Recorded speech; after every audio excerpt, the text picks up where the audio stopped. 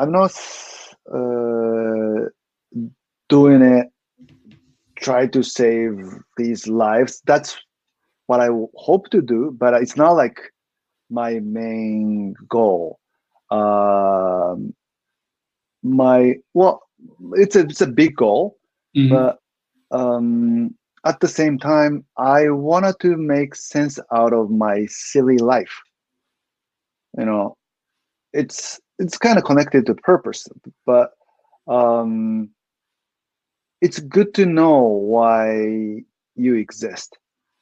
And all these dots, if you're not careful, just remain unsolved mystery, and I wanted to find out, and it's very joyous that I start feeling these things are all connected.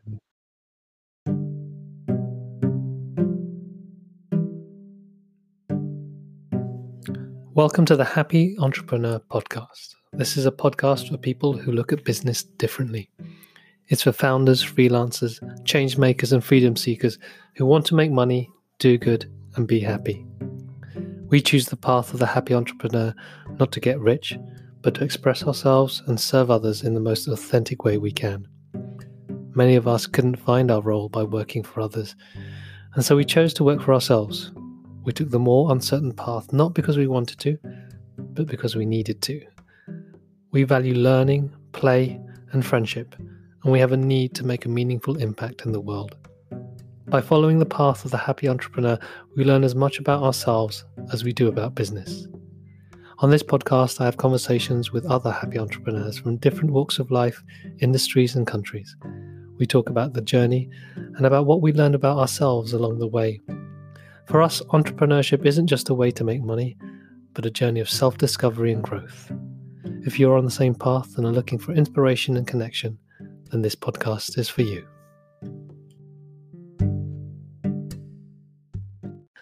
Good morning, good afternoon, and good evening, wherever and whenever you are. This is another Friday Fireside brought to you by the Happy Startup School.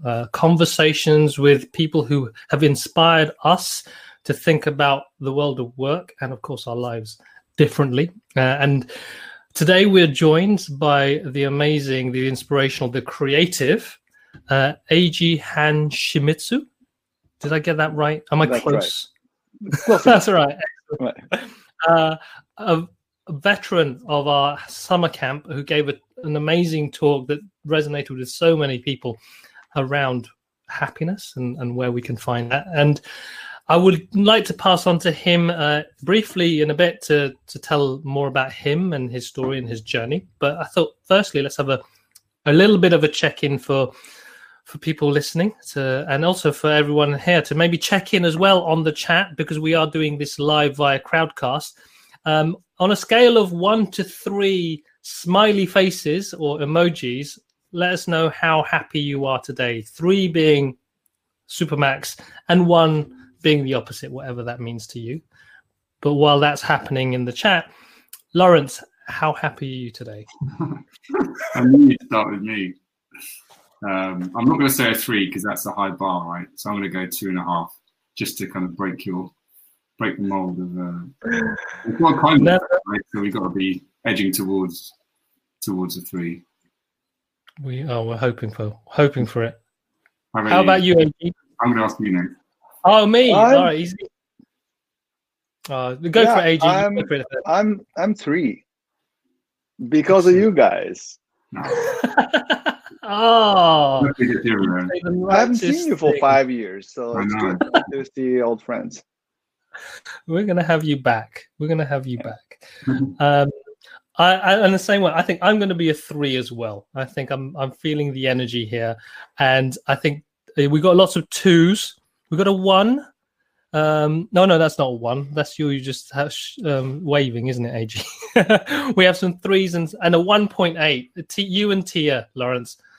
You can't tell people what to do. They did these entrepreneurial types wanting to break the mold. Exactly. What can you do? So introducing AG. Well, actually, I'm going to get Eiji to introduce himself. I think some of you already know who he is and what he does, but rather than me, it's nicer to hear it from your own words, because I find it's a useful exercise as well for people to tell their own story. So, Eiji, how would you describe yourself right now? I'm a simple and happy man. And then I'm proud of being a simple and happy man. I am a media producer by profession, but I've been always focusing on my work around happiness and human rights. And I when I talked at your camp event 5 years ago, I talked about my documentary film about happiness. I spent 6 years traveling around the world and then talking to neuroscientists, spiritual leaders, psychologists, political leaders about what makes people happy.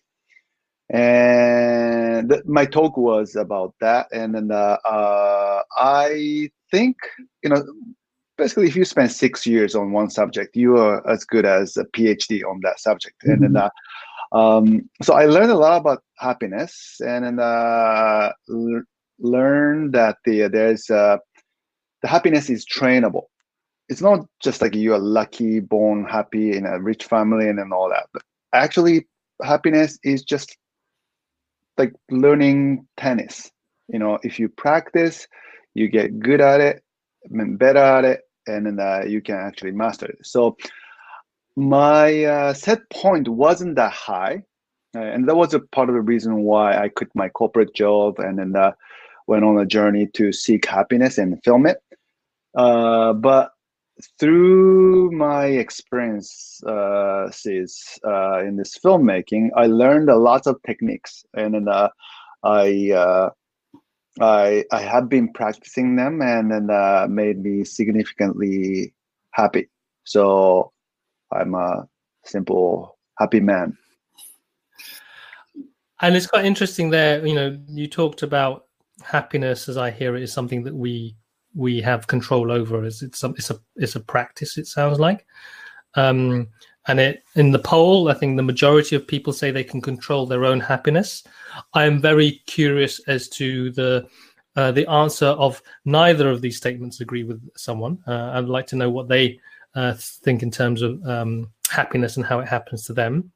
One of the classic challenges around talking about this stuff is what happiness actually means and the definition for happiness. And one of the books that Lawrence has introduced recently to the community, called The Second Mountain, he talks about happiness and joy and has very clear, very specific definition of the differences between that. Is there something you could say about your own definition of happiness that might help people reframe how they talk about it? Right. I think there are different kinds of happinesses. I mean, but what's interesting is that in general, in the society like the UK, Europe, and Japan, we tend to focus more on so-called like a dopamine-driven happiness, which is usually made of this sensation of like a yay, like a yeah, like a yeehaw, I won something, I got something, this is so tasty, that spark of emotions. These are very precious feeling, and then everybody needs that, to seek that, yeehaw feeling, right? But if you look into the well-being, there are lots of different positive emotions other than dopamine-driven feeling. For instance, in Japan, now the beautiful fall season and the winter is coming, and we have this tradition of onsen, which is like hot spring, and then you just go in naked, open door, and then I mean, you just soak yourself in hot water, and then just looking at the sky, and then you feel this feeling, and then also maybe like some people who practice yoga, after doing the practice, you just do the shavasana, there's like a dead body pose, and you feel this like total relaxation. That's a happy feeling, but it's not induced by dopamine. It's usually induced by serotonin. You may have heard of it. So it's a different quality, and then you can argue that the endorphin, is another source of happiness. Like when you are like a runner and you get into like a runner's high, you feel that you can go on and on and on without feeling pain and fatigue. That's a type of happiness, but it's not driven by serotonin nor dopamine. And what I'm focusing more on that while I'm seeking these other type of happiness, because it's like almost like a cocktail. You wanted to try all different flavors, but the particular flavor that I'm almost fixed is like oxytocin type of feeling. So the oxytocin feeling is that maybe the audience can, say some of you are mothers. Anybody out there who are mothers? Well, we'll hear. Yeah. But actually, it's a podcast, so people cannot see it then. But anyways, like usually the biggest release of oxytocin happens when mother holds a baby and feeding milk.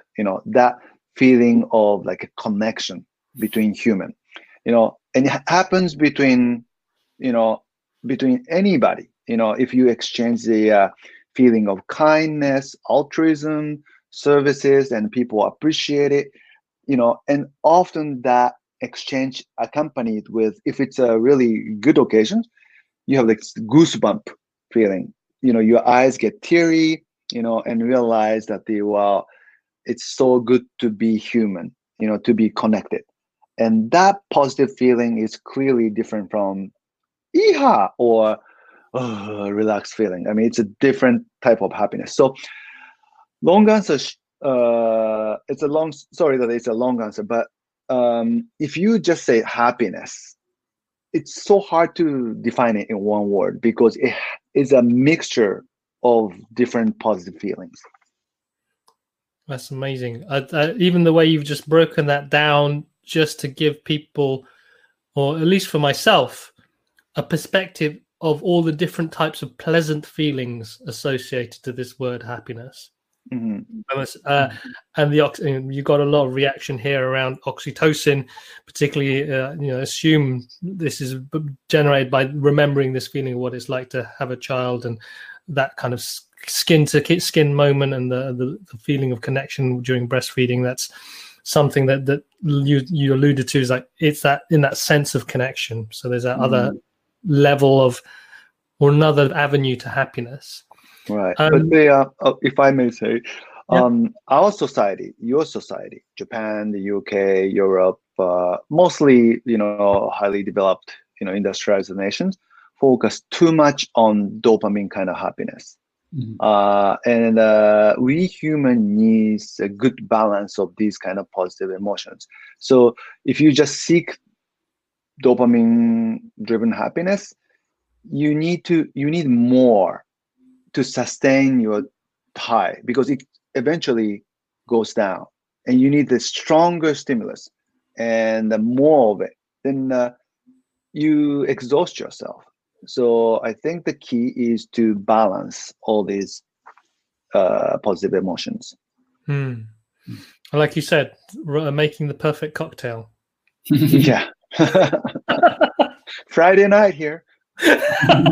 Sounds like you're having a wine and coffee cocktail tonight. And so I kind of, maybe Lawrence, relating it to the Second Mountain book that you've been reading, how does that now reframe those different ways of approaching happiness and what you've learned from that book? It feels like the first two you talked about feel more individual to me. It's more about me getting my kicks from, me running, me getting pleasure from an experience or in a situation, whereas the latter part, which is linked to the Second Mountain, is this much deeper sense of fulfillment, maybe, and joy rather than immediate pleasure.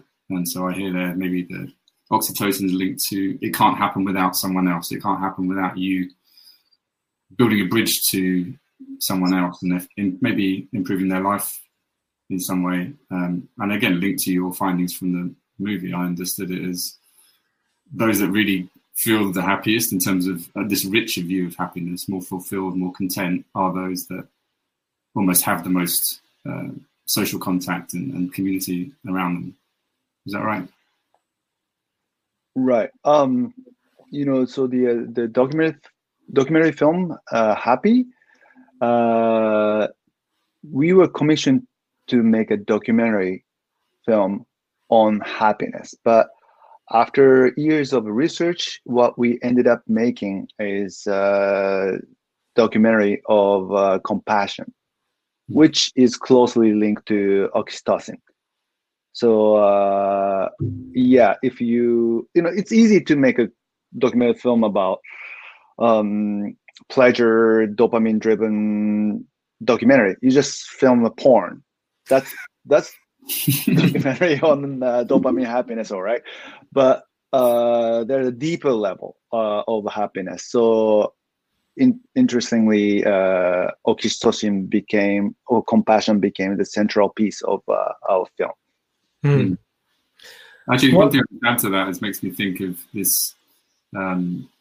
Someone talked about this Second Mountain book as the self-help book to get you out of this mess of trying to fix yourself or trying to make yourself happy. I think it feels like that individual thing of, yeah, I want to get that hit, that porn hit, that happiness porn almost. But actually, yeah, how do we move to more collective experience, more compassionate experience? Right. One thing that I've sort of looking at the book briefly around this idea of, I think it's linked to compassion and this idea of happiness and pleasant feelings. There's sometimes what you do to serve others doesn't feel pleasant to you, but ultimately, because you are being of service, it creates a deeper sense of meaning or purpose or joy. And it reminds me of the story you told at summer camp when you were looking after that gentleman. I don't know if you want to remind people about that story, just to maybe underline this sense of it isn't just about the pleasant dopamine hit. There's something deeper here. Mm-hmm. Right.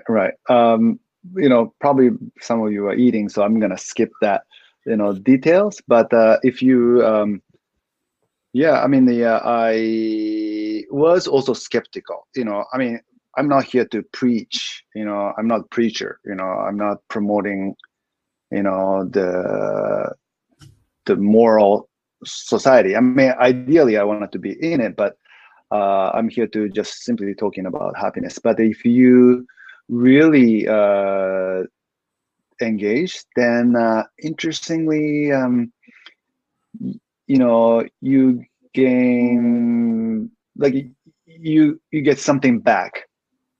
So if you seek, if you do like altruistic act, then you actually, you know, like it's a selfish pursuit of altruistic action will bring you more happiness. And it feels like there's a balance here, or there's a perspective here around you could help people just because you want to feel good about yourself, which again feels like it's defeating the object. Actually, so some people, after, you know, having completed the Happy film, some people did say that to us. You know, I mean, you're promoting happiness, and you know, because you feel good about yourself. But actually, I want to get back to them and saying, bingo, that's the whole point. Actually, you know, that's the whole essence of it. You know, you don't have to be cynical about it. I mean, because you feel happy, you feel good about yourself, you do happiness, and that's it. I don't know. I mean, I think there's nothing more. You know, you're helping other people are happy, they're getting happy, and then you know, you have a more like self-respect and then the satisfactions, and what's more. It sounds like that is a potential for becoming a more of a virtuous circle. You serve, you help someone, you feel happy because of that. That in my head then rewires the way you look at the world a bit more to, okay, maybe this idea of service also serves me, not just other people. Mm-hmm. And I think one of the things, the interesting idea, or the idea that I was bringing to mind, is this balance between awareness of why we do things. And I think Lawrence was alluding to it, is like we can spend a lot of time doing self-work in terms of understanding ourselves and forgetting other people. But then there's also, when you do stuff for other people, not neglecting why you're doing it or understanding why you're doing it and what you get from it. So I think someone was talking about, the motivation behind our intentions. If it's like a selfish helping, because as long as I feel good after I've done this, then I'll do some more of it.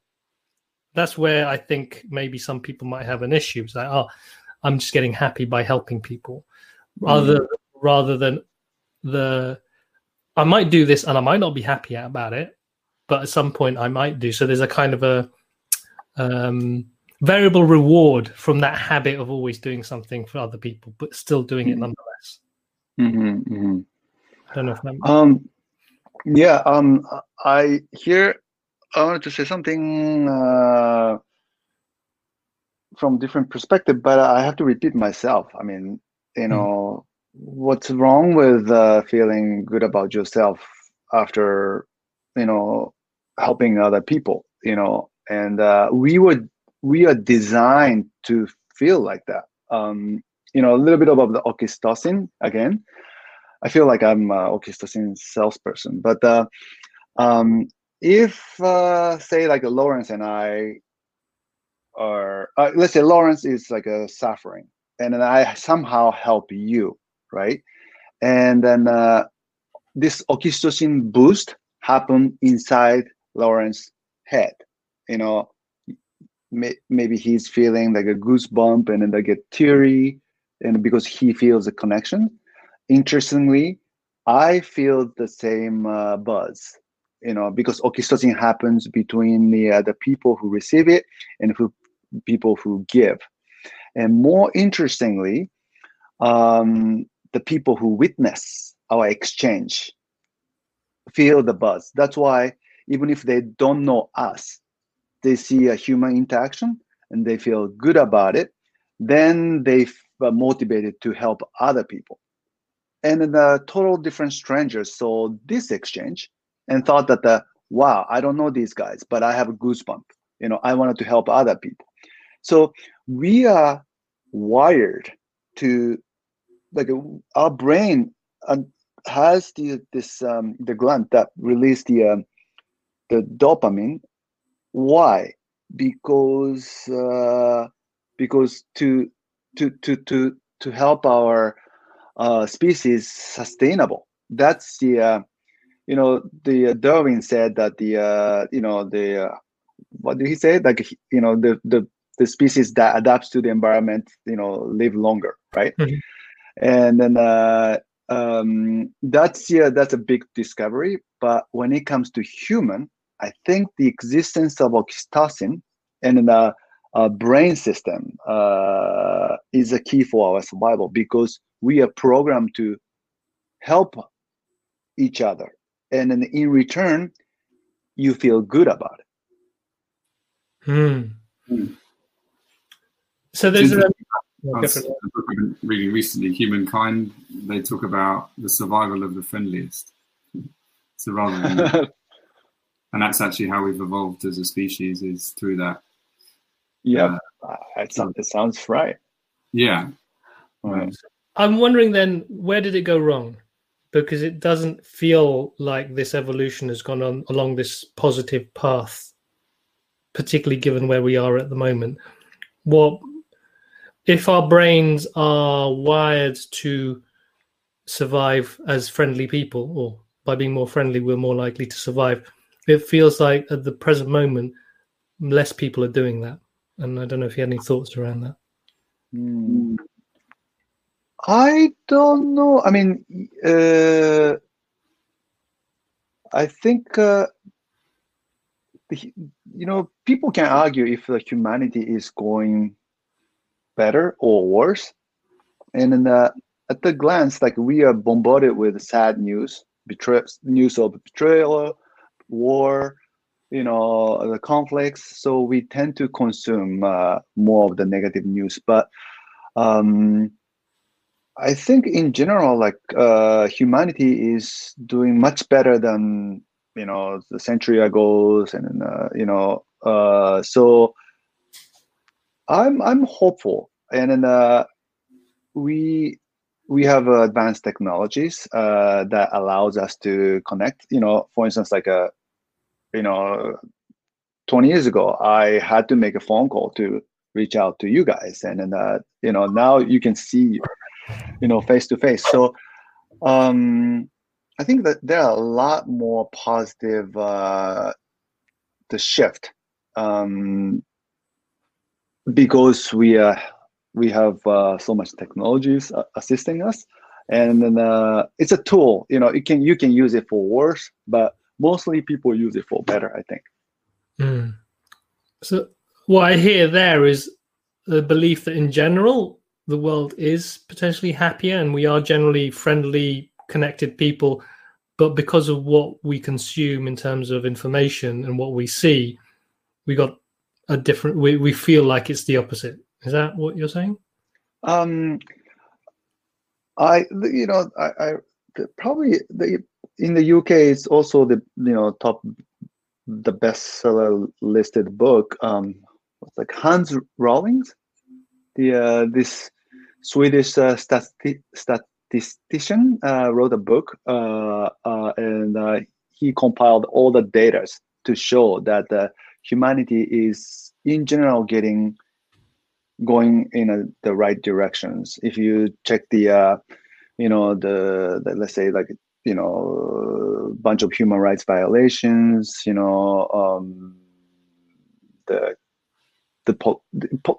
climate change is a different topic, but if you check many areas, and he claimed that the humanity is getting better. So I don't know, I'm not the expert of it, but yeah, I want to believe that the despite some people messing around humanity like some of the political leaders, but I think we are getting better. I don't know. Cool. I think Lawrence had the book there. Yeah, Factfulness. So yeah, there's a phrase that came up yesterday when I was on a call around the idea of what we put our attention on grows. And so the way I'm translating that here is that if you look at the good and you look at what's positive in the world, that will grow in your world and hopefully grow in the world. And even I relate that to when you were saying before, it's like even if you do stuff, good things, if you are of service to others and you continually do that, even if it's maybe selfish because it makes you happy, that will also grow because people will see that activity or see that the way people are behaving, or where you're behaving, and replicate it. And so there's this thing about it feels like very much about what we perceive is then what comes about. And so if we can control, or if we can be more positive with the way we look at the world and practice this happiness idea more, then that's the world that we will create. That's how that comes across for me. Sorry? Let's hope so. Yeah. Yeah. Fingers crossed. Fingers crossed. We overcame one speed bump last week, so let's see if we can overcome a few more with COVID and Brexit. Now, we talked about the idea of happiness. I think one of these other when this theme of the second mountain, this theme of where, so I think this idea of, I want to say true happiness, but even that's a bit contentious. It's this deeper feeling of well-being, whatever that may be. I think part of it feels to do about meaning, purpose and service, and sometimes that comes from looking at things that are painful and that are challenging. And so I was wondering how you would talk to that in terms of the things that you've been doing and the journey that you've been on, and this feels related to this current project you're on. So maybe leading into that, or if that resonates in any way. Sure. So after completed the Happy film, I felt that I learned a lot, and I wanted to learn more about happiness. So, some scientists said that the meditation is good for happiness. So I, went to a bunch of monasteries, and then in the end I became a meditation teacher. Okay, some people said that moving to a tropical island is very happy things to do. So I moved to Bali and spent 7 years, prioritizing friendship over money is good. So I, just attended as many like a community events and all that. I changed a drastic shift in life, and then I did get happy, and it was good. I was satisfied, but I get greedy. I wanted to see if there are more happiness, and then I asked myself what I was missing. And according to positive psychologists, I've done pretty much everything except 2 things. One is the service to others.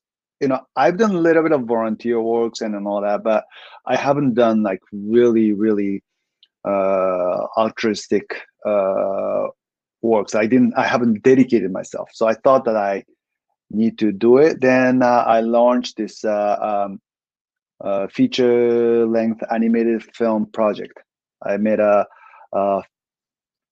3D animation on North Korea's political prison system, and wrote a script and then directed about the family who survives in a North Korean political prison camp, because today there are 120,000 people are going through Holocaust, literally.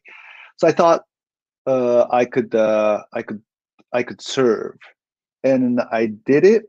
And then, thankfully, the film's being received well in Japan, and also at the Rain Dance, and in some countries. So my happiness got increased because I took, in a way, my bucket list is like checked. Have I served? Yeah, okay, I did. Then I get even more greedy, and then I was wanted to fulfill the last. I don't know if it's last, but the one remaining big happiness booster, which is to find meaning. And this is very interesting, but the Carlos and Lawrence and the listeners, behind the, in front of your computers, we all have different set of elements. For instance, I'm 50 years old. I'm Asian discount, by the way. But I was born in Japan. I have a media related work. I have a certain personality. I had a lot of failures and then some successes. I have this friends living in all these countries, and so my set are different from other people. Everybody has a different set of elements, so to speak. And interestingly, also, I'm ethnic Korean. I was born and raised in Japan, but my parents are Korean. So that's a part of my elements. And until I started this 3D animation on North Korean political prison camp, these elements are like what the Steve Jobs said, dots scattered around and didn't make much sense. I I cannot attach explanation to it. But after engaging myself in this project, one day I realized that, oh my God, all these elements are nicely connected, and then pointing me to do this project. And it's almost like I'm not subscribed to any religion, but I felt that I communicated with somebody above, and almost like told him that or her that I got it. I mean, it's just like my calling, and because there's nothing else. Undoubtedly this was my project, and then I felt that I was almost created for that, and that is like euphoric feeling, because I didn't have any doubt. Even if somebody, I bet nobody would, but somebody came up to me and said that, hey, you can be a CEO of this unicorn startup.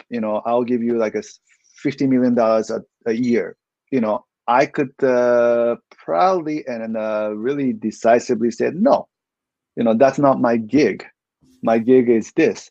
So that feeling came with self-confidence and convictions, and then also the communication to something bigger than yourself.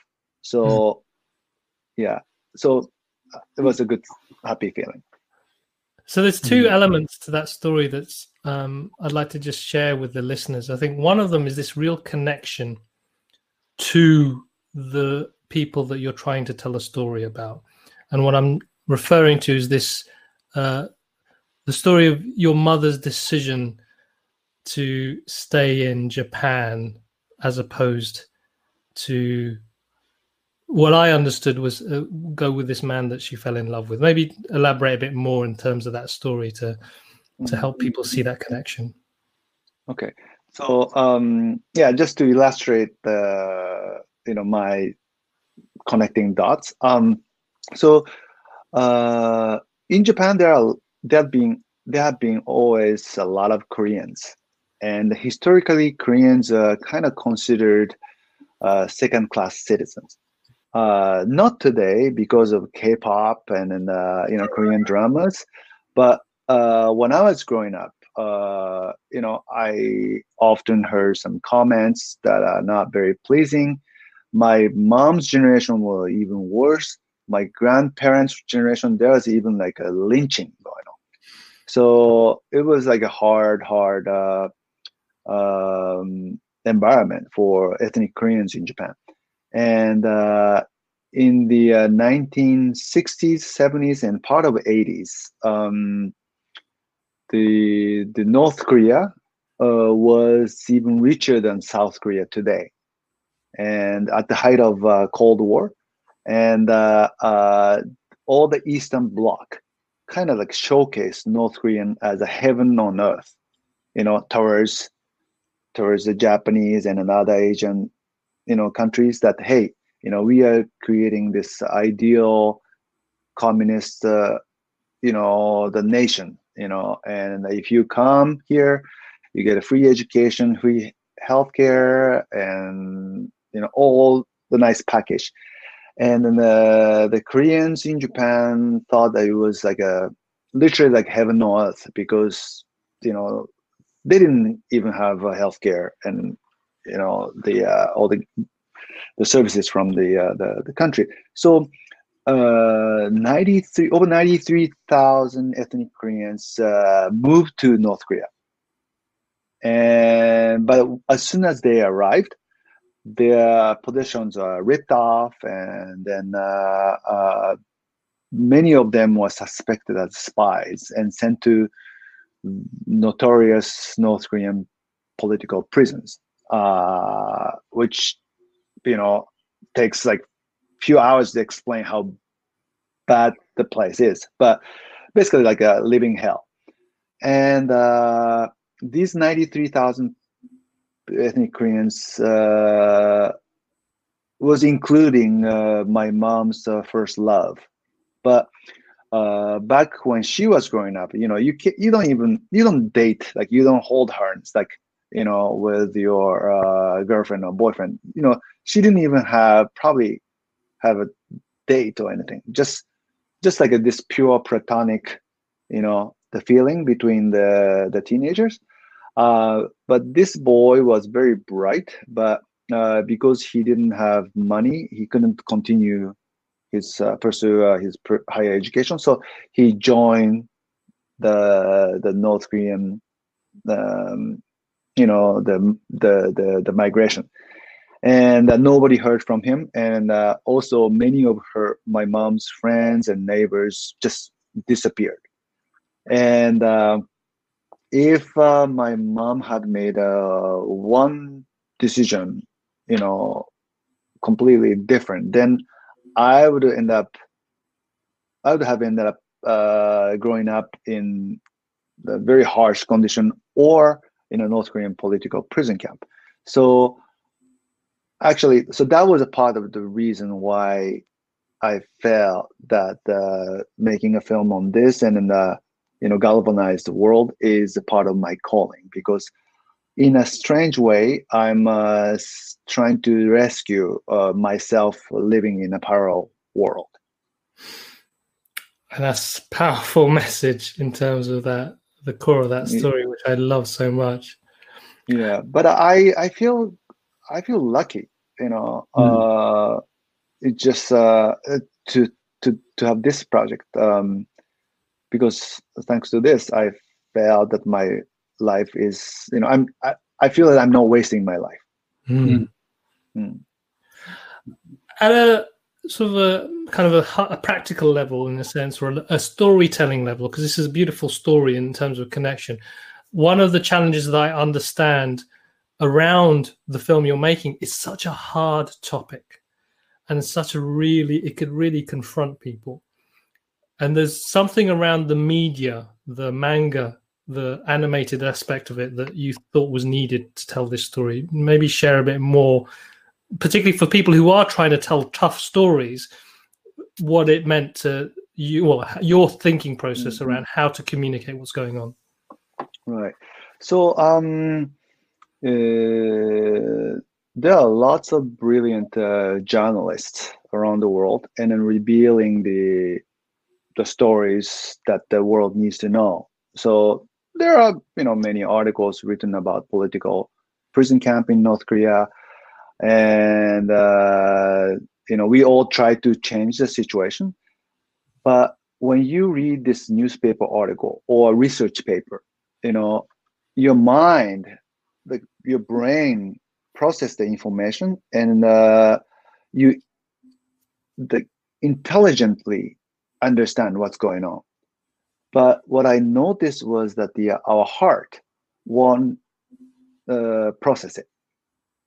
I think we need to have something like human warmth, human faces to the stories that are hidden behind the news headline. And interesting, the anecdote, I think it was when I was traveling for Happy Startup the camp. It was 5 years ago. I think it was on that trip. Was it in the middle of the immigration crisis, the refugee crisis? My history and memory is not good enough. Right. Maybe it was around that time, or it was on a different trip. But I was in London, and I was at the pub alone, drinking Guinness.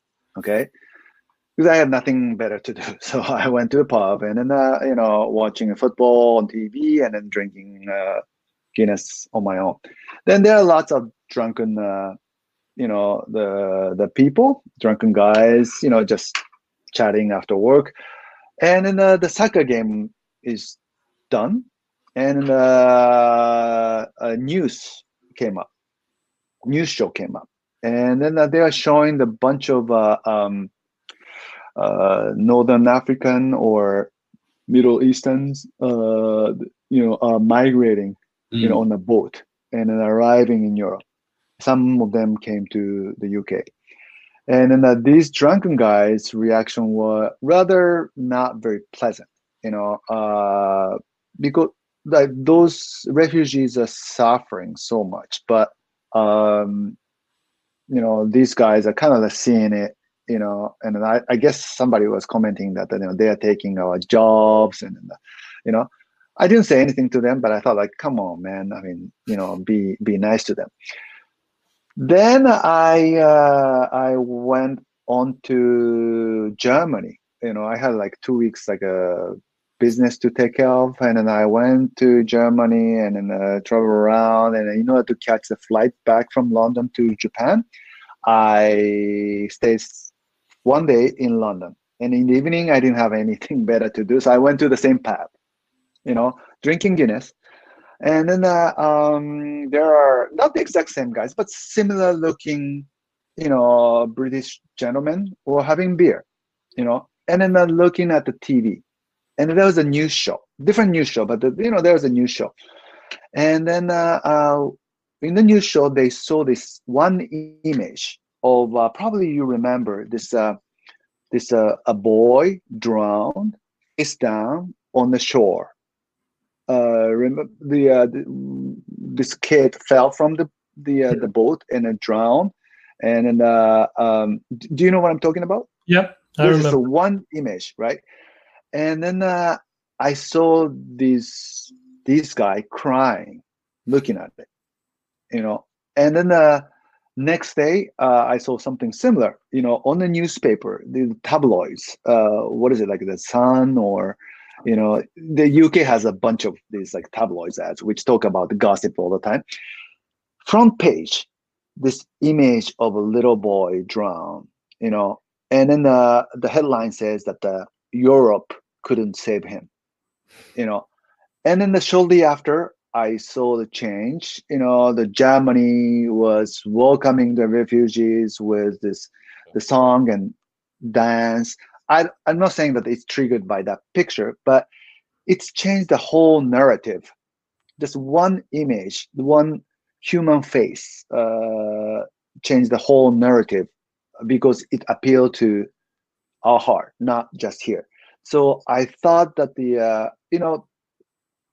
something similar could have been done for North Korea. And then, even though I had already started my North Korean project, when I saw this picture, I was more convinced that what I was doing is right, because North Korea needs to have a different narrative, and then the people needs to visualize the image of North Korean people, not Kim Jong-un with his hairstyle, but we need to have some face of a North Korean citizen who are suffering.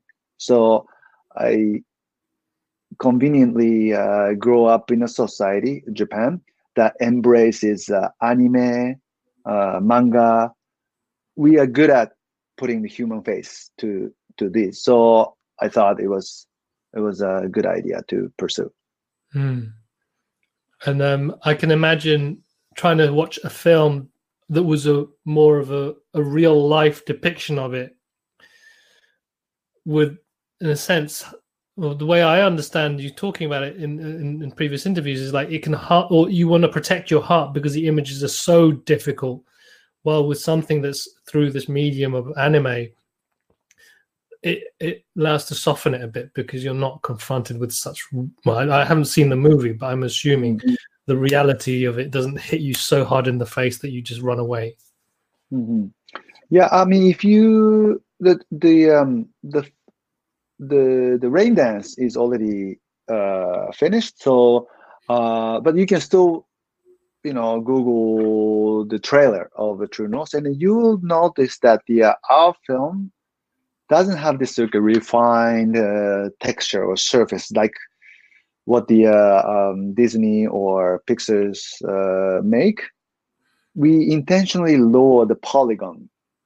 What I mean by that is like it's not like smooth surface. It's almost like a origami look, really edgy look. And we have tested many textures including very like a smooth surfaces that the Disney always create.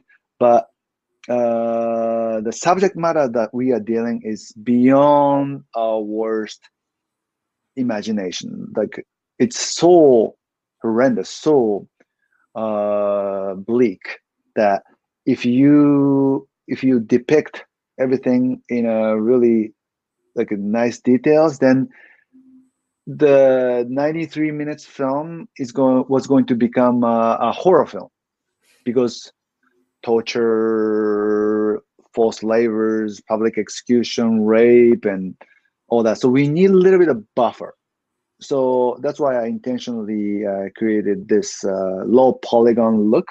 And interestingly, if you see one brutal image in like a normal texture and this like a low polygon textures, you get it, but it's not so repulsive. Yeah. For me, what I'm taking away from learning about that is there's telling. I think Flores was kind of alluding to it, and Kim was talking about, you can just give facts in an effort to change people's behavior. But if you find a way to tell that story, to present it in a way that, or thinking about how do you present it so people will think about the idea or will try and change what is going to happen, rather than shut down or just overwhelmed with information. It sounds like there's a real consideration from your part of like, okay, I need to be able to make sure I reach people rather than just tell facts. Is that right? Yes, I of course I have to touch upon these sad events such as the torture, public execution, child labor, but I didn't want it to end there. I need to reveal how human these prisoners are. So I focus more on humanity. Like, there are laughter involved, there are romance involved, there are like a cooperation, friendship, all that thing that we appreciate in a normal world do exist in the worst imaginable situation. So the story is rather hopeful because I intentionally put these elements, and the reason why is also kind of similar case in terms of like Holocaust. For instance, like we humanity learned a lot from Holocaust, and then we would say never ever such a brutal treatment of mankind. The reason why we have that is I did a little bit of analysis, and then I don't know, in my own conclusion, I found that the two elements are coming together, then people feel that, okay, never ever.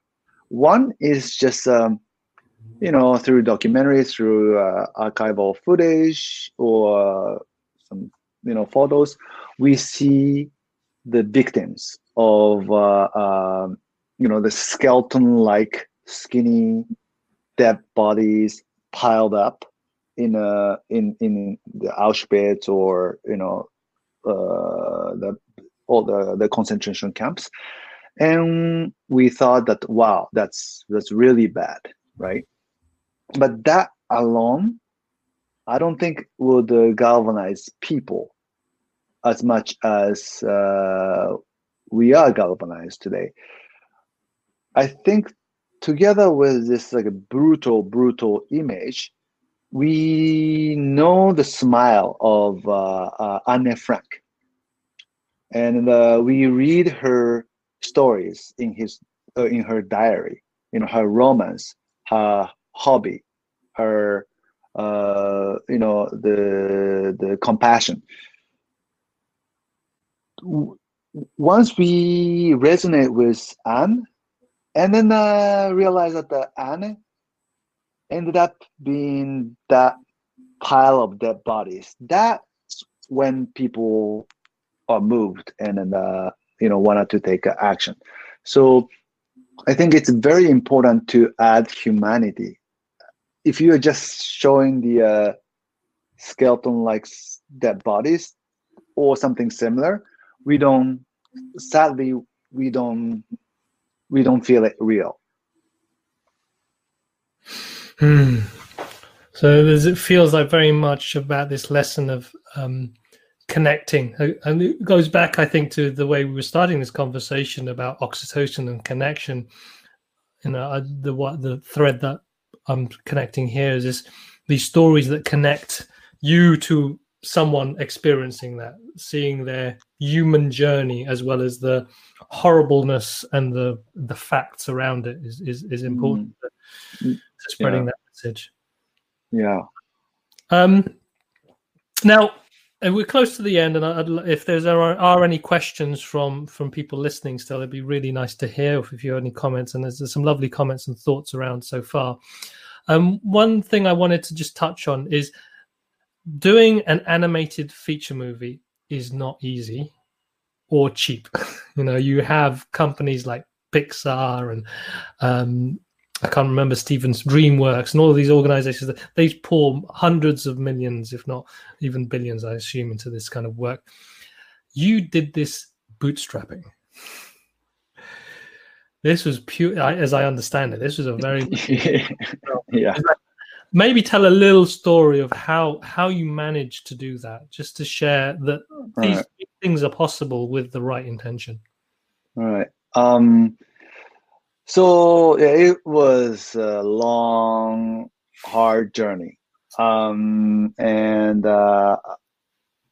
initially, I was trying to raise money from somebody with a deep pocket and, get the film made. So my focus had been finding somebody else's money.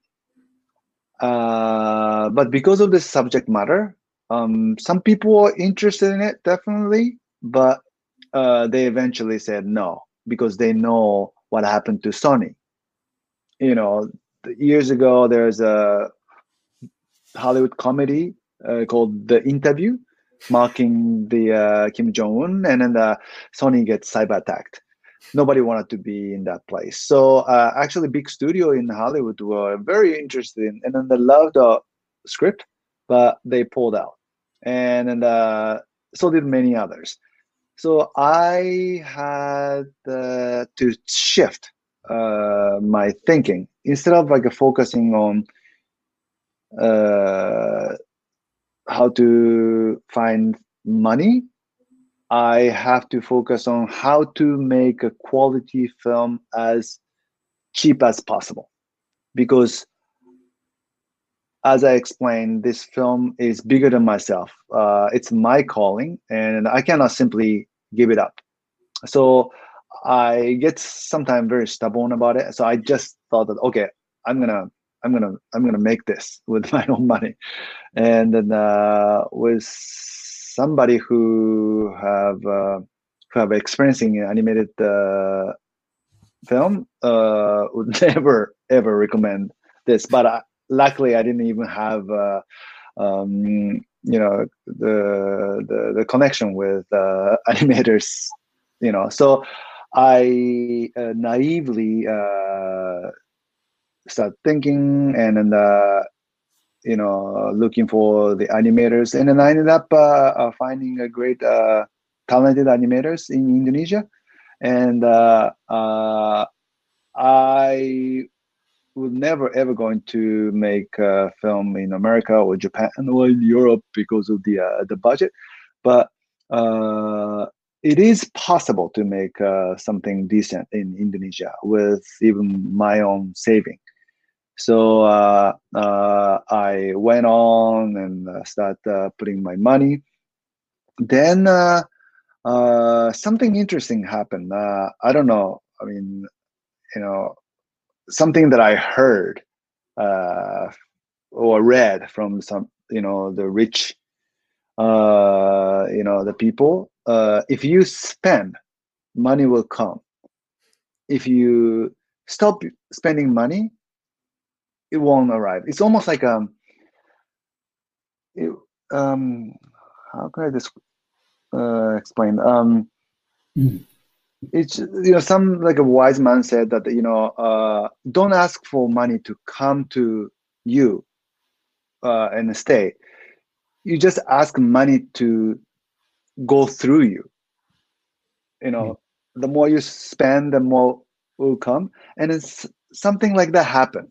And I never got rich from this project, but I barely made it to completion with my savings, and then also the income that I made during that time.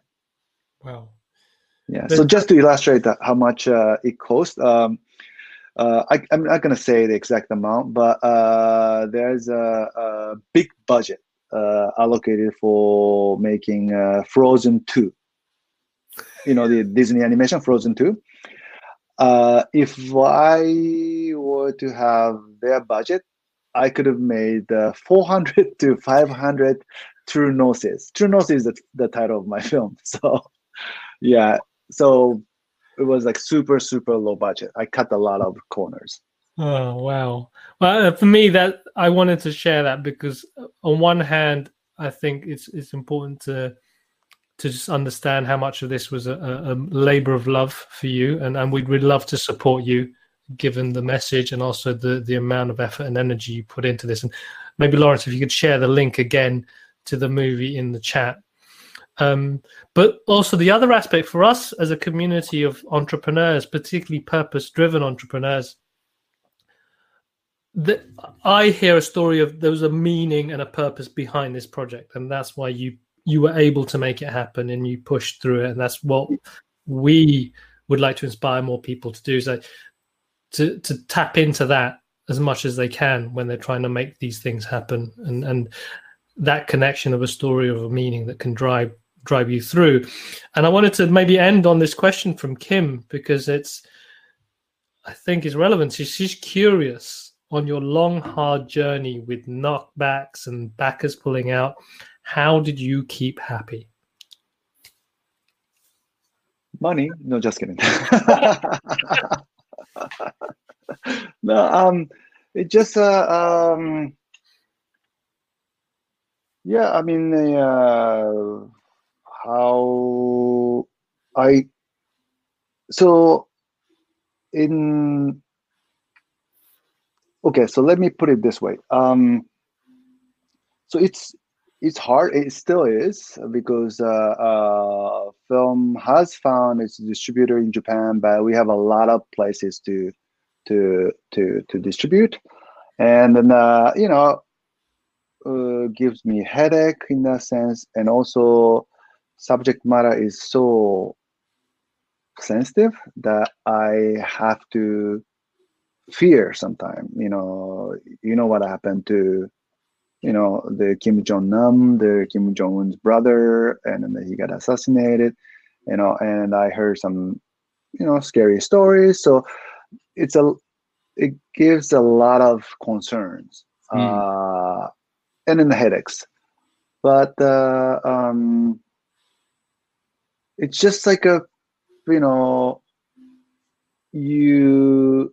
so I'm a filmmaker, and let's say there's a conversation, the scene of a conversation between two men. Whether you put the positive music as a BGM, the background music, or kind of scary, the music, then the whole scene has different meaning. And I kind of do that to myself. For instance, somebody says that, okay, you got to watch out, there's North Korean spies around you, and then, you got to protect yourself. And then part of me said, holy shit, I'm not going to go outside. I get scared all day. Part of me plays the soundtrack of Indiana Jones. Like then I get like so like hyped, like I just like walk with the chin up high, and almost like the skipping and a hopping. So I think you can, in a way, trick your mind by having the right intention. So that's my answer. Wow. Oh, That was I'm good. gonna keep that theme tune in my head. Yeah, but try that. Like when you do something like scary, don't just indulge. Let's just play Indiana Jones or Rocky Balboa. Then you get something coming from somewhere. So to push you. I love that. Yes. Yeah. Eye of the Tiger, not the Jaws That's theme. good. Oh, thank you very much, Eiji. Any final thoughts, Lawrence?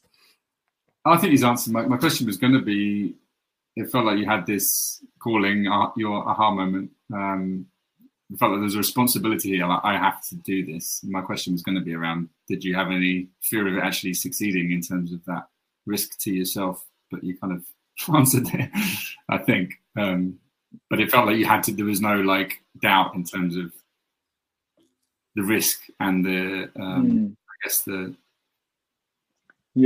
risk.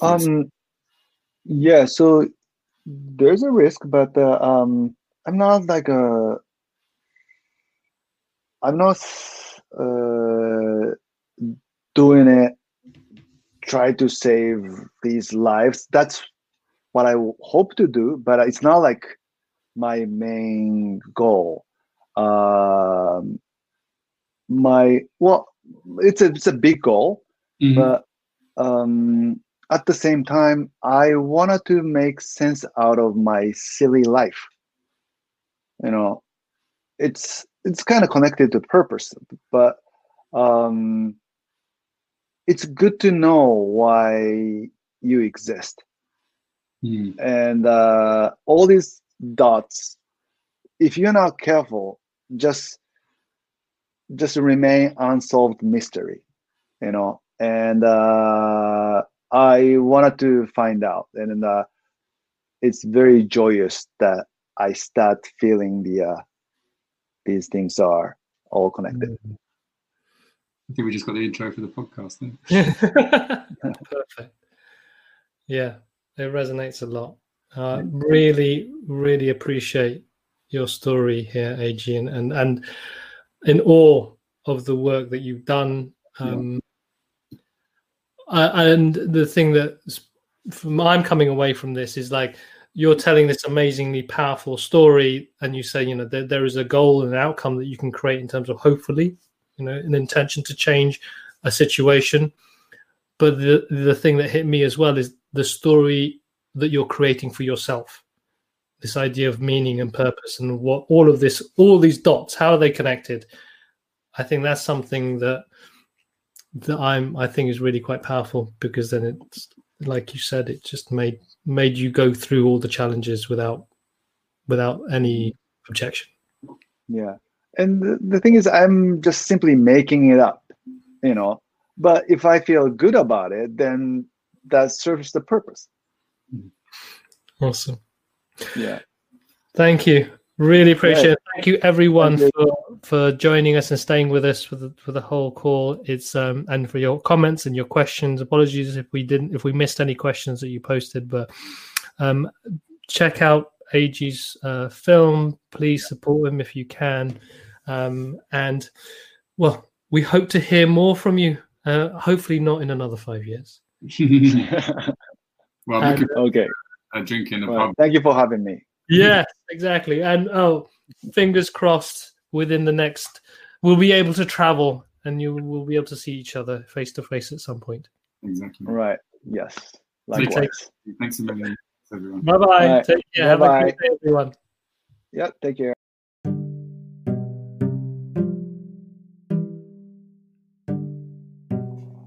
Thank you for listening to the Happy Entrepreneur podcast. If you like what you heard, please subscribe to us on iTunes, Spotify, and SoundCloud. Also, if you'd like to learn more about being a happy entrepreneur and want to connect with more people like you, then go to our website, thehappystartupschool.com, and subscribe to our newsletter.